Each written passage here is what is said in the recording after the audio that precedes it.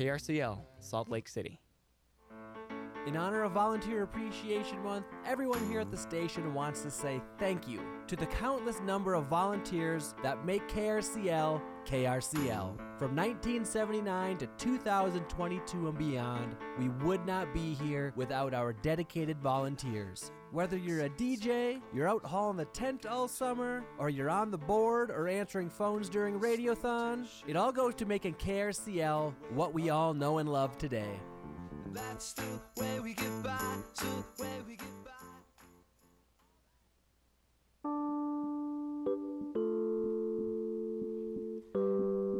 Hey everybody, welcome to Radioactive, a show for grassroots activists, community builders, punk rock farmers, and DIY creatives. I'm Rashawn Leak, and on the show tonight, Black, Bold, and Brilliant, and the Black Food Justice Movement. It's the theme in the film Follow the Drinking Gourd, which the Utah Film Center and the Black, Bold, and Brilliant series will screen 2 weeks from tonight. We're going to get a preview with Ricky Longino of Utah's own Mobile Moon Co-op, a femme and queer collective that strives to aid communities and ecosystems through education, empowerment, and botanical stewardship, and poet and doula Ashley Finley. But first, Radioactive's own Laura Jones joins me for Rallies and Resources. What is up, lady? How you doing? Finding the right mic. Here we go. This is number 3. I think it's me and That's you. all You know right. I'm in the You're pushing captain's chair for buttons the now. first time. So, Rallies and Resources on the show. We try and highlight some different things. And Sadie, if you're listening out there, I'm trying to get the phone to work. We want to hear about the walkout plan tomorrow at West High. Coming up, Representative Angela Romero. I think you just mentioned that, but I was busy trying to get the phone working, so forgive me if I'm repeating myself. Going to find out by Start by Believing Day tomorrow. But joining us fresh from Salt Lake County, the council meeting, Scott Williams from Save Parley's Canyon. How you doing? Good, glad to be back. Thanks for being back. And what happened today? We've had you on a couple times now, and this is about the mine that's been proposed in Parley's Canyon. Things have changed. They were doing a large mine, pulled it back to a small mine, which doesn't need public comment, and now you've shifted the focus over to Salt Lake County and zoning, correct? Right. So no matter what happens at the Division of Oil, Gas, and Mining at the state, the next step is that the developer has to go to the county and get a conditional use permit. And in the past, they allowed mining as a conditional use in the Wasatch Mountains. Okay. You know, that mining in that area goes back hundreds of years, right? Uh-huh. And they never updated the ordinance. So when this project got proposed, the council kind of woke up and said, this no longer serves the needs of the people, and that resource is too precious. So they proposed a revision to the ordinance that would eliminate mining as a conditional use in the zones that cover the mountains in Parley's Canyon. So it went through the Mountainous Division, the Mountainous District Planning Commission, and most mountainous. I don't even know if mountainous is a word, but It feels right, though. It feels right, so we're going to go with it this, feels Scott. kind of biblical to me, actually. They approved it unanimously. Then the General Salt Lake Planning Commission approved it unanimously, and they recommended both those that the county adopted. So the county had a work session this afternoon. They talked about it. They all were on board. There were a few questions about whether people who've had old mining permits there could still use them, and the answer is yes, although not very many people are doing that actively. And then there was a question about whether the county was sued, and the answer is probably, will be sued, probably. But the budget person and the lawyer said, we don't think that it's, that what they could even ask us for, even if we lost, is significant to the budget.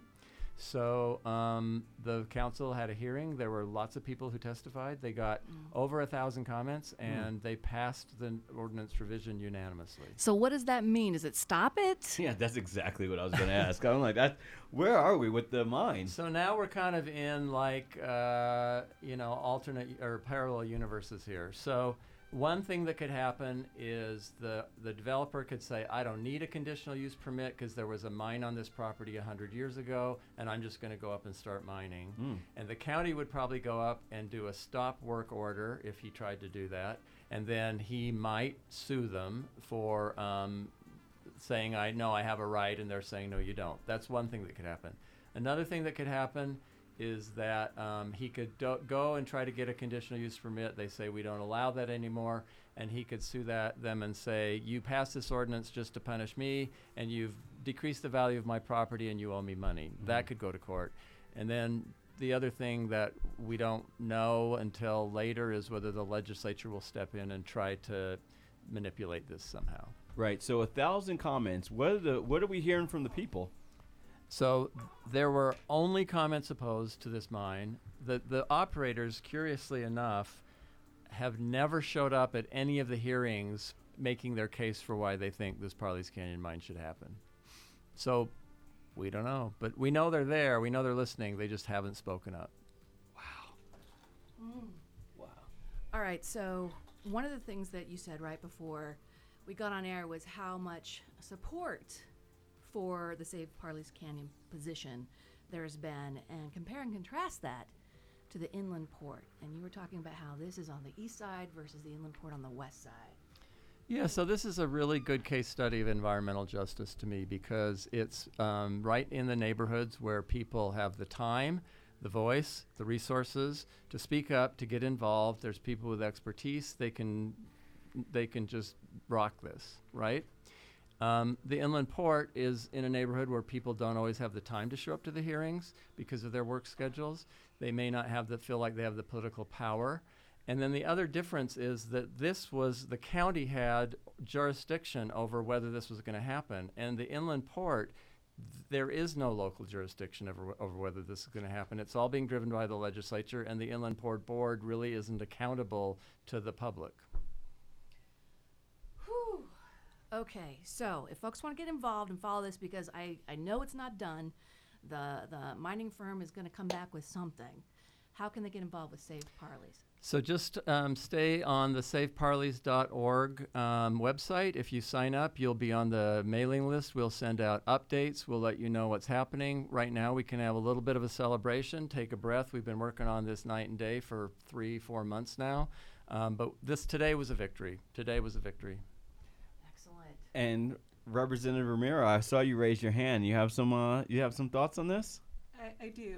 I'm glad that these communities have had a win, but we have to remember when it came to the inland port, race plays a huge role. It's not just about income.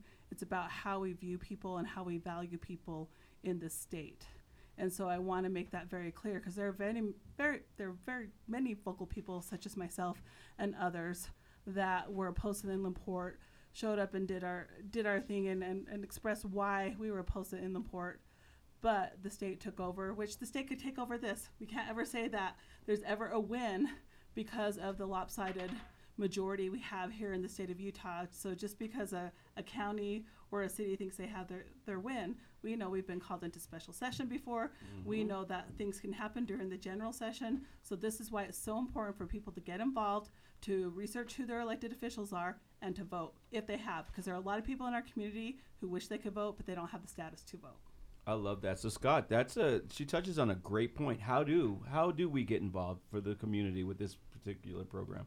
Well, I think, Angela's just covered it. I mean, you start with your community council, you get involved at that level, then you meet your elected representatives, you find out more about the issues, then you go your city council, your county council, your legislative folks, and those are the people that you vote for. And if you only look at what the party is and you don't know what they represent, then you're not really exercising your voice. No, and I hear that, and I would argue if you're only going with your party and not the issues, you are not an informed voter.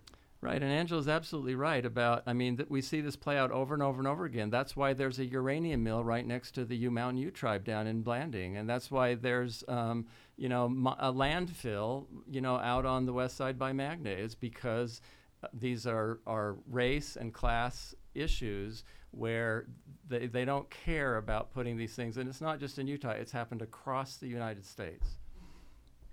All right, Scott Williams, thank you so much for your time. I appreciate coming in. Absolutely. You've always been quick to respond on this issue, so we'll keep an eye on it and come back. Great, thanks for covering it. Okay. Now, before we go over to Representative Romero, I'm going to see if the phone's working, Rashawn. All right. Hey, Sadie, do we have you on the line? Absolutely. Hi. Hi, Sadie from West High. Is that where you are? I'm a junior at West High. And you're planning a walkout tomorrow. Tell us why. Yeah. So we are planning a walkout to show our dissupport, our feelings against House Bill 11, which prevents transgender youth from participating in sports with the team that aligns with their gender identity. So tell us who all is going to do it and when. And I'm guessing, I don't know if this is the heads up to the principal, but what's the plan?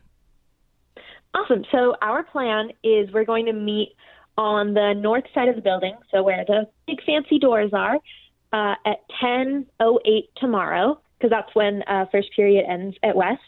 And we're going to have speeches and poems and talk about how this directly affects youth at West. And also it's really a way for the whole community to say we support trans students and to sort of gather and try and process this information, just that the legislature would do something that is so openly harmful to trans students. I love that. I love how everyone's coming together and showing solidarity. So what are the students saying about this, and what are they sharing? That's a really good question. So I haven't met many students that are in favor of the bill, just because it's really harmful. And so I personally am not that athletic, so I haven't really heard an athlete's perspective, but I just had a conversation actually with my friends today where we were talking about well, how is this different? And on a hyper competitive level, it might be a different conversation, but that at the high school level, all students should be able to compete with the team that aligns with their gender identity. Representative Angela Romero is nodding her head in here. You want to get in on this? Yeah, I would agree, and I just don't really see the purpose for this bill. We have currently 4 trans students that are participating in high school sports, and only one of those individuals has transitioned into a young woman. And so I just really feel like this is a political message. This is not about sports. This is not about this. We're seeing this across the country, and it's unfortunate because we're only hurting our young people. We're hurting our transgender community too.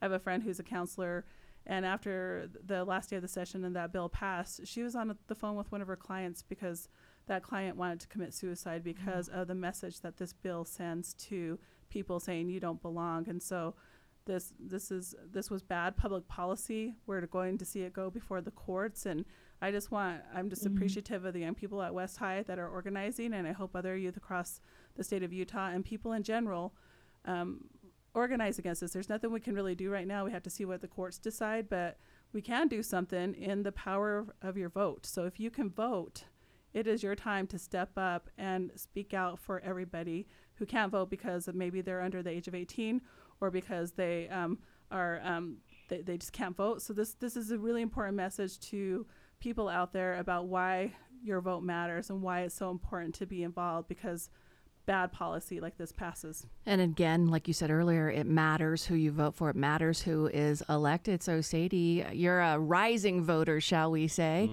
Not sure when you're going to be eligible, but is that a conversation maybe that you guys are having among your social group? This is why we need to make sure we get registered to vote when the time comes. I mean, I think for sure. I think it's hard to be just because, okay, so I'm 16 and that's a similar age group to a lot of my friends. And so it's it's just hard knowing that I have to wait for 2 years to really get to a place where I can make a difference. So we talk more about things that we can be doing right now to at least try to change things, just because it's really hard to be oh man, I am so excited for when I can vote in 2 years. But everything is I can interject collapsing, here. I would love to interject here. If you really wanted to create change, and what you're doing right now is great, but there are people that are running for office that need help.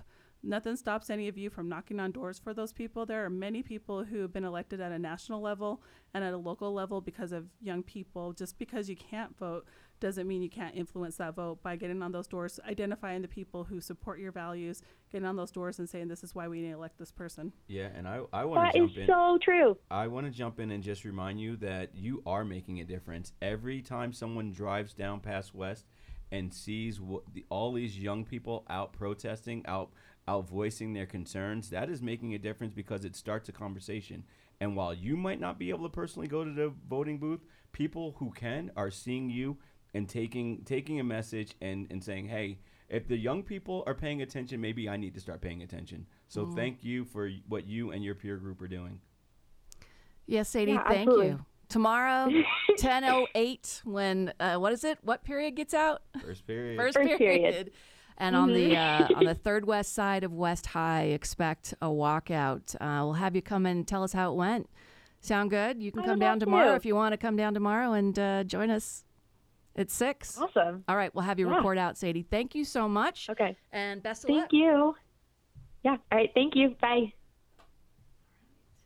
All right, Representative Romero, thanks for coming down to the new studios. You like them? Yeah, I do. Right in the I'm glad Guadalupe neighborhood, It's beautiful. isn't it? Yes. Oh man, we're so happy to have you here, Rashawn. Learning to drive the I board know, here. It's great. We're all learning together. So I want to talk to you about Believing Day. So Yeah. I wasn't familiar until Laura sent me what we were going to be talking about today, and so I started looking over it, and so I want to just I'll read a little blurb and just let everybody know, just so we're all on the same page. So Start by Believing Day, a national event to support survivors of sexual assault that is celebrated the first Wednesday of every April. Tomorrow at 10 a.m., our next guest and other advocates for ending sexual violence will gather at the Utah Capitol to kick off Sexual Assault Awareness Month and present awards of appreciation to individuals who have made contributions in their community to provide care to people who have experienced sexual violence. And I'm thinking we might need to change that time because I'm hearing that, isn't Oh, it right? The yeah, young people right? are walking out around Yeah, the same well, time. and I was so, confused because on the UCASA website it said 9. So do you know what time that starts tomorrow? It was supposed to start at 10, but I wouldn't mind if it started Started at 9. So you could go over to West High. Yes, Join and support all the young people out there who are being visible and making sure that everyone's visible and that all people have a voice. So Start by Believing I was introduced to this by Dr. Julie Valentine. She is a professor at BYU. She has done extensive research and extensive work with me on sexual assault, and with her and Holly Mullen at the time, who was the executive director of the Rape Recovery Center, they approached me, and Justin Boardman approached me about running this resolution to say Start by Believing. And so I wanted to be creative. I just didn't want to run a resolution to say, hey, let's start by believing. I wanted it to be meaningful. And so when I ran this resolution, I thought we got a little clever and we said, why don't we just do a Start by Believing Day and make it the first Wednesday in Sexual Assault Awareness Prevention Month. And so I had a little bit of pushback with this bill because I ran this resolution the same time I ran the bill about whether you could be considered a rapist if you sexually assaulted someone when they were not conscious. So Yeah, I remember that one. so this comes in line with that, and I had a couple people who spoke out and didn't vote for this bill. But what this is it's a message to sexual assault survivors that we believe you, and that if you've ever been put in a compromising situation, we are telling people to believe someone. Don't question what they're wearing. Don't ask them how much they had to drink. Make sure you get them to the resources they need, because when somebody's been assaulted, it's traumatic and it's a violation. And our first goal and our first thing is to provide them with the service they need, whether that's going to get a rape kit, whether it's seeking counseling, whether that's going to law enforcement, whether it happened a week ago, whether it happened that day, or whether it happened a year ago. Our goal is to let that person know that we believe you and we're going to help you move forward in your life and get you the services that you need. Later on in the month is Wear Denim Day. I think it's April 29th, and that's based on an Italian Supreme Court overturning of a conviction of a rapist. The judge, in this judge's wisdom, I'd love to know what their philosophy of judicial conduct is. Okay, I digress. But the victim had been wearing tight jeans and therefore must have consented to the rapist taking them off, which granted, we have come a long Appalling. way since then, but still is a reminder from Start by Believing Day to Wear Denim Day at the end of the month, what survivors deal with in terms of healing, in terms of seeking justice. So tomorrow, are there going to be any calls, any shout outs for something to happen that we still need to have happen here? Of course, we're always going to do that shout out. Dr. Valentine, of course, has done extensive research. There is a bill I'm wanting to run based off of her research, but there's also a bill I've been running for. I've submitted for the past 3 years. It's affirmative consent, and it's defining what affirmative consent is. And I've got pushback from the ACLU and other groups, but I think, and defense attorneys, but I think they misunderstand what this bill does, because a study shows that a lot of people, when they are being sexually assaulted, they can't say yes, they can't say no. They freeze. They freeze, yep, and exactly. there's study after study that proves that. And when you look at how many rape sexual assault cases are prosecuted here in Utah, it's a joke. Mm-hmm. And we have a long way to go, because to get someone to report and to actually go forward with it with law enforcement and then to the prosecutor, that's rare, because to even get someone to report because they don't feel like they'll be believed is tough already. So we have a long way to go as a state. This last session, I was able to secure $3.3 million in TANA funding. Representative Daley Provo helped me with that. That will be allocated for the next 3 years. And our goal is to educate, and the preventative education. But what do we need to do with our situation now? Because again, sexual assault, just like interpersonal violence, is about power and control. And we have to recognize that this is not about, this person didn't mean to do it. No, they violated someone, and there are different ways to hold people accountable, but we need to hold them accountable. We as a society need to hold ourselves accountable on what consent is and why we even have sexual assault preventative month, and because this is a big issue here in our country, and it's an issue across the world, and how we value individuals, especially when we're talking about gender dynamics, and we're talking about who we value and who we don't value, and on how people identify. Well, and it's a huge issue in our country. Utah's a leading state, is it not? Yeah, and especially if we want to talk about child sex abuse. Representative Spackman Moss has tried to run a bill for the past 2 sessions, and it's failed, to talk about consent in schools. And my first major bill in 2014 was a child sex abuse preventative education bill, but that was only for elementary students, and it's whether a school wants to participate. And that bill took nobody thought I was going to pass that bill, and I was able to pass it with the help of Deandra Brown and Elizabeth Smart and Ed Smart. But we still have a long way to go when it comes to education and talking about consent and talking about healthy relationships. And what do healthy relationships look like? It's not just about a mom and a dad and a dog and a kid and a dog named Skip. It's what we look at when we talk about healthy relationships is there's different family structures. There's different ways in which we can treat each other and respect each other and still be healthy. So again, it's dismantling all these stereotypes of who a perpetrator is.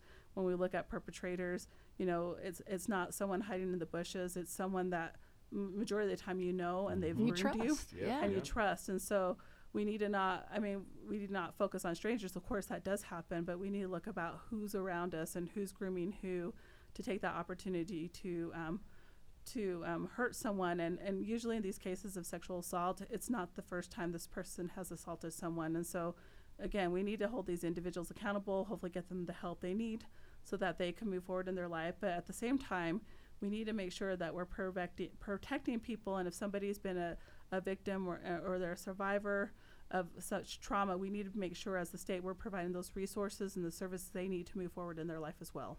I love that. I love that, because when I really think about this, I think about the victims, because we do a terrible job in our country at protecting victims. And and really what comes to mind on the light of watching everything going on in the Senate with KBJ, and it reminds me of the questioning that happened with Brett Kavanaugh, and then how we can have powerful women coming up and saying this person was inappropriate at some time and still not being believed. So if somebody who is in a position of power as a female, and whether it be a lawyer or a judge currently today, coming back 20 years ago and talking about how they were assaulted. And if they aren't believed, I can't imagine someone who is young, someone who is a preteen, someone who's a teen, high schooler saying like, oh, this happened, and getting the proper respect and the attention that it needs. Yeah, and as long as I'm in the legislature, I'll continue to advocate for these issues. And really, it goes back to all of us. It's easy to point fingers and it's easy to say this, but it's also speaking with our dollars too, and making sure we're providing the services and the resources we need. But the preventative education is key. It's key. We see this issue in our community, and now we're seeing it globally during a time of war. I'm sure you've seen the headlines, and rape as a tool of war, of power and control, rendered very starkly. And I get these are two different kind of venues in which we're seeing it, but it really brings home what you're saying earlier about power and control. Power and control. And so when we talk about what needs to change when it comes to sexual violence as a community, as a society, as civilized human beings, what do you think we need to sit down and talk about? Because like you said, you've run these bills several times and you get pushback, and it derails into, parental control and sex ed and LGBTQ plus rights and oppression. So what's it gonna be to get it through, Angela? We really have to change the way we think about institutions and structures, because these institutions and structures help keep this going. And we really have to be honest with ourselves, and we have to take a good look in the mirror and how we participate in this as well, because it's so easy for people to speak out on sexual assault and domestic violence, interpersonal relationships, but yet we don't look at ourselves and reflect at ourselves on how we continue to assist in this, in a sense, by whether we all stereotype, we all judge, we all have biases. And so how do you deconstruct those so that when someone comes to you, you believe them? I was just watching, I was in DC, I got to meet with the Vice President of the United States, which was really cool. Okay. And I couldn't sleep at night because I was really nervous about meeting with her. But I was watching the documentary, I'm blanking her name, but she dated Marilyn Manson for a long time. Yeah. It's called Rising Phoenix. Rachel Wood, I believe. Rachel Wood, yeah. And just hearing her story and hearing how people have threatened her life because she's spoken the truth. And so what kind of power do we give particular people because they're a celebrity, or because they have wealth, or because of who they're a sports figure? Where are our priorities as a country, and how do we participate in this? And I think that's it right there. It's how we talk about it, in safe places when people are listening, maybe not a part of it, maybe this hasn't happened, but how we talk about it is really where it's going to make it, whether somebody is going to bring something up to you or shun away from it because of the way we talk about it now. And we could get to it, I think, if we had those conversations at a policy level about healthy relationships. And I just feel like lawmakers, present company accepted, they squirm out of it. They're uncomfortable talking about it. It's an uncomfortable topic. I know it's uncomfortable, and I've had some honest conversations with some of my colleagues, and they understand where I'm coming from, but they're still like, well, I'm not sure, So for me, I don't give up on people.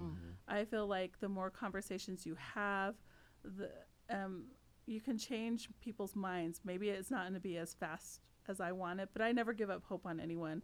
I've worked with people who, because of something that's happened to someone and their family member, one of their family members or someone close to them, they've changed their mind on how they view sexual assault or domestic violence. And so, when it touches their family, it's like, oh, it's an eye-opener. So I think a lot of times we don't even recognize what's unhealthy because we don't talk about what a healthy relationship is.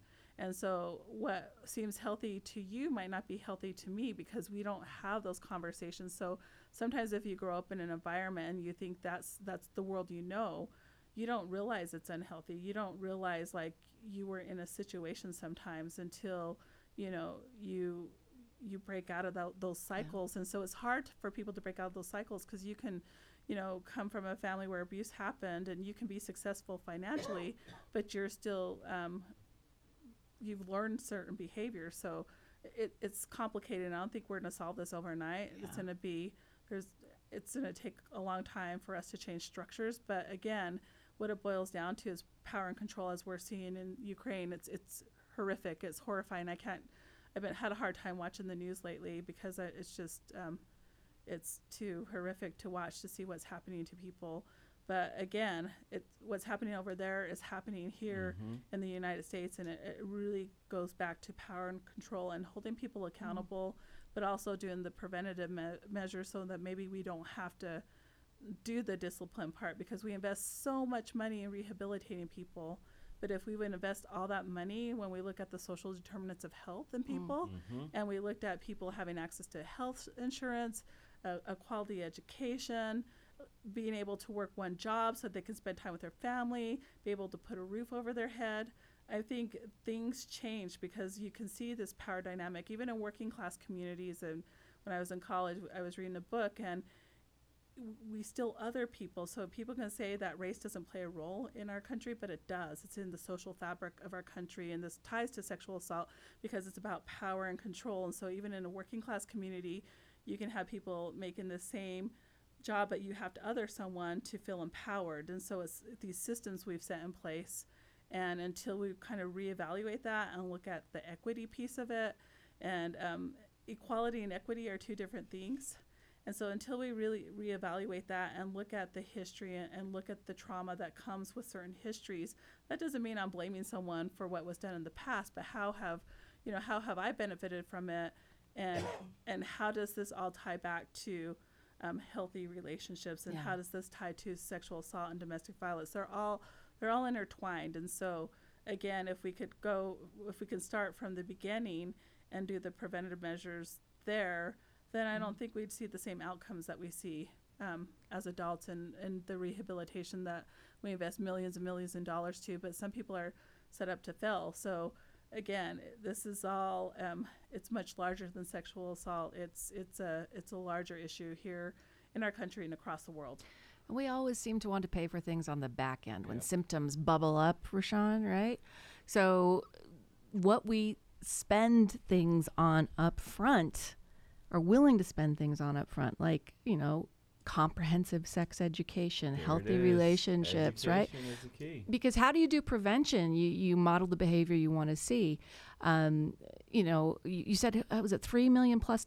Is that for survivors? How is that going to be spent? So that money will go through the Department of Health, and it will be an RFP will go out, and that request for proposals. Yeah. So all these organizations will apply for that funding, and then it could be a local organization like Restoring Ancestral Winds, to Spy Hop, to the University of Utah. They fill out that grant application. There's a process, and then those are selected to implement the education piece. All right, we'll put some details in tonight's show notes, including a link to all the events being organized for Sexual Assault Awareness and Prevention Month. And Start by Believing Day tomorrow, the first Wednesday of April, which is, again, Sexual Assault Awareness and Prevention Month. And we're not sure when it's going to start, so maybe before you leave, you could call and find out. Yeah, I'm going to have to give UCASA a call and our staff a call, and see if we can work with some of the schedules, because I do not want to, they're both important issues. Absolutely. They're both important topics, and I want to make sure both get the media coverage they deserve. Yeah. And if you just joined us, we had Sadie on from West High. Students are planning a walkout tomorrow in opposition to the legislature's veto override of the governor's veto of, it's complicated, but basically it basically means that there is a ban on transgender girls competing in middle school and high school sports, and they're going to walk out in opposition to that. But check tonight's show notes. And Representative Romero, how can people get in touch if they'd like to get involved, like you were saying to Sadie earlier, with you or anybody else? Well, it depends on what their interest is. Yeah. So if they're interested in civil rights, maybe it's the ACLU. If they're interested in environmental justice, maybe it's Hill Utah. If they're interested in political organizing, maybe it's the Green Party, maybe it's the Democratic Party, maybe it's the Republican Party. So it's really, or maybe it's their local community council. There are many ways in which people can get involved. And so I just tell people to be active and to organize and to find their niche, because all of us, you don't have to be everything to everyone. You have to be everything to yourself and be true to yourself and what's going to make you happy and you a better person. So I really don't tell people what to do. I just tell them to organize, and if they can vote, because we're so privileged in this country, for those of us that can vote, that you do vote, because there are many people that live around us in our neighborhoods that don't have the opportunity to vote, and if they could, they would. Or there are a lot of reasons why people didn't vote in the past. So let's use that power of the vote, because I'm really scared right now in our times. I saw what happened to my colleague Steve Handy, who moderate Republican. Right. Moderate Republican was taken out in convention. He didn't do the signature gathering, so he's no longer there. I've seen the rise of this group called We the People. I mean, I experienced some of them in one of my committee hearings. I swear this woman was throwing a white power sign at me, but she said she was saying the number 3. So again, there is The number 3 sideways, right? Yeah. There's a lot of interesting things going on, and so these people feel empowered. They feel like they're the voice. So I want to say, no, you're not the voice. I want the people to rise up and say, here, this is who we want to be our elected officials. Representative Romero, Democrat, District 26 in Salt Lake County. Which neighborhoods are we talking? We're talking right now. We're talking Glendale, Poplar Grove, Ballpark, Central City, Central 9th. But my district number will change to House District 25, and I will be strictly the west side, Glendale, Poplar Grove, and West Valley. So I probably will have it'll be interesting to see probably a minority-majority district, which will be interesting. Yeah, well, I love it. Thank you so much for coming to our new studios. We'll put links in the show notes so you can catch up with Representative Romero.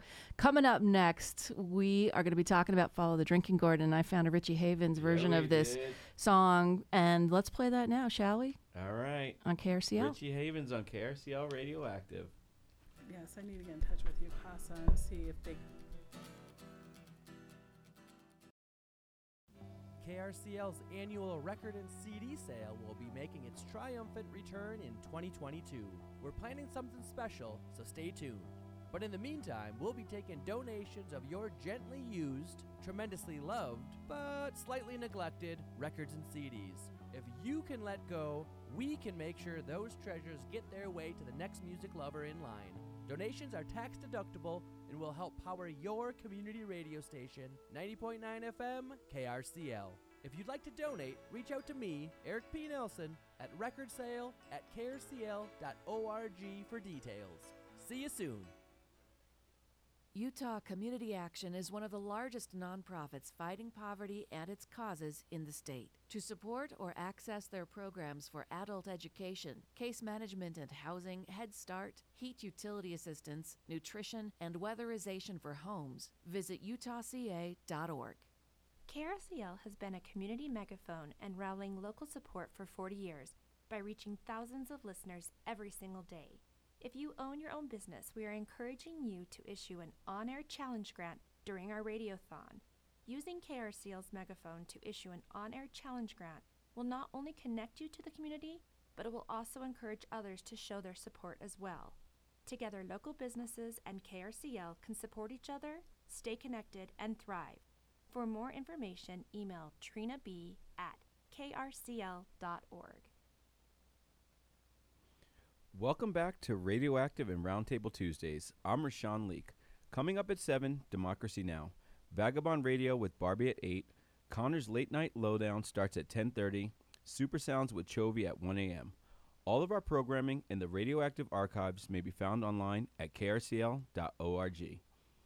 Now let's get our Roundtable Tuesday discussion going. 2 weeks from tonight, the Utah Film Center Black, Bold, and Brilliant series will screen a documentary about the Black food justice movement called Follow the Drinking Gourd. Let's play the trailer of this 2019 film. We have a really negative relationship with the land, and particularly with growing our food, because we were traumatized there.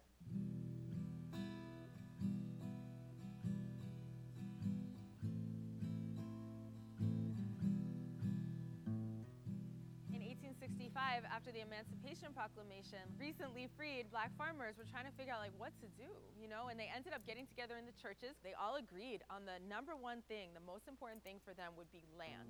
When you start to look at the process of what needs to happen in our communities, it's a composting process. We've been redlined, We've been told that we're not valuable, and we're sitting here in this environment, but through the application of certain types of knowledge, fire, the passion, the intellect, the emotions, and then of course the foundation, which is the earth, then we in our communities can become life-giving places again. We're watering the seedlings so they'll grow up in the stages. On this paper, it shows all the stages of a baby plant. Now I'm getting up in age, and my offspring do not want to farm. So now it's up to me to try to find some young people that wants to farm. Take me in your palms. Breathe in my memory. Remember me. Fall soft where you belong.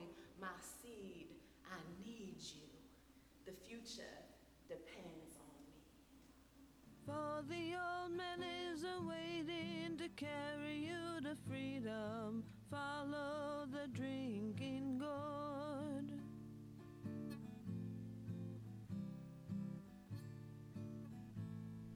And that's the trailer for Follow the Drinking Gourd, the documentary to be screened 2 weeks from tonight for Black, Bold, and Brilliant series from the Utah Film Center and KRCL.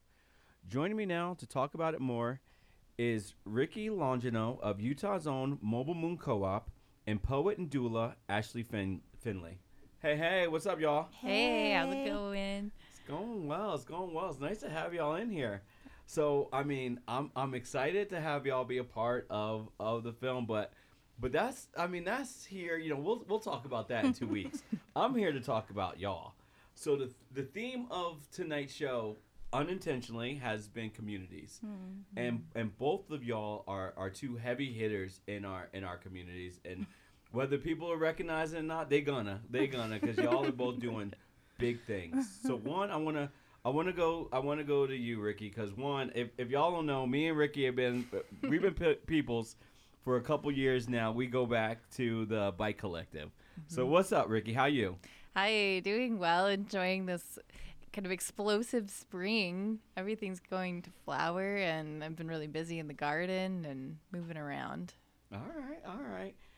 And Ashley, poet and doula, and just so y'all know, we put Ashley on the spot because April is Poetry Month, so maybe she might bless us with some of her words. But poet and doula. I mean, yeah. I know you're from LA. You came out here. Did you come out here solely to practice? And if you allow me, I don't know if it's called doulaship, but I'm gonna throw that out there as a word. Yeah, you could use that word. You could say birth work. Okay, all right. So I mean, doula is very community centric. Like that is something. So how did that come to be from LA to Utah to doulaship? Yeah, it's interesting. I actually came here to work in the nonprofit sector after undergrad, and for many years tried that and found it didn't work for me, and decided to follow the calling to become a doula, a birth worker, and that's where I'm at now. All right, I love it. So the calling, is this something that has been practiced in the family? Yeah, so my grandmother was a granny midwife of the American South. So she was a midwife that was not trained like in hospitals or a school, but she just kind of knew how to get babies earthside. And so that's the legacy, I guess, I kind of come from. All right. Yeah. I love how you put that, earthside. So I have it's funny you mentioned legacy, because that is one of my questions for both of y'all. But for people who don't know, what is a doula? So a doula is a non-medical support person. Some people might say like labor coach, birth coach, but really what my job is to be a person's companion through pregnancy, through birth, and through postpartum. And it looks a lot of different ways for a lot of different people, but advocacy, like medical advocacy, is a really big, big on the to-do list of the job. And then other, just kind of other like medicine keeping and things like that. All right. So let me bring it over to Ricky. Apothecary. Did I even say it right? That's right. All right, there we go. I'm excited because all right, peoples. I'm gonna be honest. I've only graced like maybe 2 of them in my day. So what? So if I was to go into your spot, what am I expecting? What's gonna happen? Well, take us on this little journey, if you will. So the Mobile Moon Co-op is now open every Sunday from 11 to 4. We've been closed for the season, but we just launched a couple weeks ago with a fundraiser for missing and murdered Indigenous women. Our apothecary might look different than some other apothecaries. We're a cooperative, so instead of having any kind of hierarchy in our group, all of the coordinators or the people involved in the Mobile Moon Co-op have a say, and we have a process to make decisions. And 30% of all of our proceeds go back to the community, and we mostly focus our mission on land back principles and reparations on the land. And I believe that's why they reached out to us about Follow the Drinking Gourd. As far as what the apothecary looks like and feels like, it's actually on a school bus, and the location where the bus is parked is also where the herbs are grown. So, next to the bus you have your chickens, and then about an eighth of an acre farm where we grow our herbs. On the bus we'll often have plants drying right there, and that's where we process our herbs. We have products that have been made completely by hand by our community members, and those are available for purchase. You can also get bulk herbs. You can get a cup of hot tea. We have a little tea shop. And every Sunday we also have a homemade lunch. So everything's by donation and sliding scale. We really encourage people to come and pay what they can. If it's something that's accessible to you, to get a luxury product like a bar of soap for $10, knowing that, $3 of those dollars will go towards, a community member in need, or who has been disenfranchised by our system. That's where your money's going, and the rest of it is going towards the ethical production of that bar of soap. We're definitely active right now and doing everything we can to listen to the land, listen to our community, and respond with resources. Beautiful. So you live in some real farm to table right there. Truly. But with a little less bougie than farm to table. We understand the bougie side of farming. No, I love it. So Ashley, when we're talking about doula and community, is it a certain group that you're looking for? Or are you just I'm gonna give my card out to everybody, or are you kind of taking care of underrepresented communities? Yeah. So I am actually one of very few Black doulas in the state of Utah. All right, I'm gonna snap right there for that. And so the demographic that I serve is Black, Indigenous, people of color, and queer parents of color as well. So yes, basically very marginalized and underrepresented demographic, and the demographic that actually experiences medical violence and medical racism the most. And so while I have been known to support families that don't necessarily fall under that demographic, I would say 98% of who I do serve are in that community. So what you just said makes a lot of sense, because I tied back to a word you said earlier, and you said advocacy. And a lot of people don't always think about advocacy when we're going into the hospitals. That's not, right. We always think the doctor knows everything, right? So why a doula? Why this community? Why you? Well, I want to start by not putting a lot of heaviness, but it's important for me to say that probably one of the things that has been a conversation that's a little bit more mainstream now is the maternal morbidity and mortality rate. So for Black women, it's 4 times the rate of their white counterparts, meaning Black women are dying from 4 times or from birth-related complications at 4 times the rate. And whatever that number is has actually doubled in the last 2 years of the pandemic. And so it's really important that in medical spaces, we have people that are culturally competent, culturally relevant, and also like I would say like personally plugged in, right, to patients. And so that's what I do. So it's really powerful for me to be in the space with a Black parent or a Black woman, knowing like what she's gone through in the medical system, right? Like the fact that in medical history books, they're still being taught, like in med school, that Black women don't experience pain. Which leads to a whole other, like there's a big umbrella of problems with that. It's so problematic because you would expect the complete opposite coming from the medical field. You would assume that they would understand that, pain tolerance is, I would argue, individual more than it is, racial. Yeah. It's really interesting, and not to go on a huge soapbox because, Oh, this is what, that's why you got the mic. That's why we passed the mic. It's really interesting because the basis of the westernized medical system, specifically gynecology, is actually based off of the abuse of Black women's bodies. So J. Marion Sims is like known as the father of gynecology. He rented enslaved Black women from plantation owners. There were 4, Anarcha, Lucy, Betsy, and I cannot remember the last woman's name, so please forgive me, ancestors. But he rented them, and his whole goal was to learn about how to cure fistulas in women, because white women were having fistulas in childbirth, and they were dying, and nobody knew how to fix it. Can I interject real quick? Yes. Just what is a fistula? Because I'm not aware, so I'm sure other people aren't. So a fistula is basically when your pelvic floor prolapses outside of your body. Oh, okay. Thank you. And it creates, it's a big health problem in itself, but it, For sure. it often leads to death.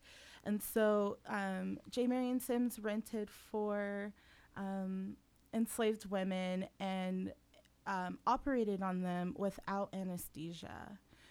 And so eventually he got his cure, but at the expense of these women. And those were the 4 women who survived long enough. He had rented many other women who unfortunately died from his experiments. Wow.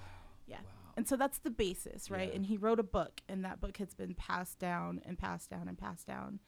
And so, yeah. Sorry. No.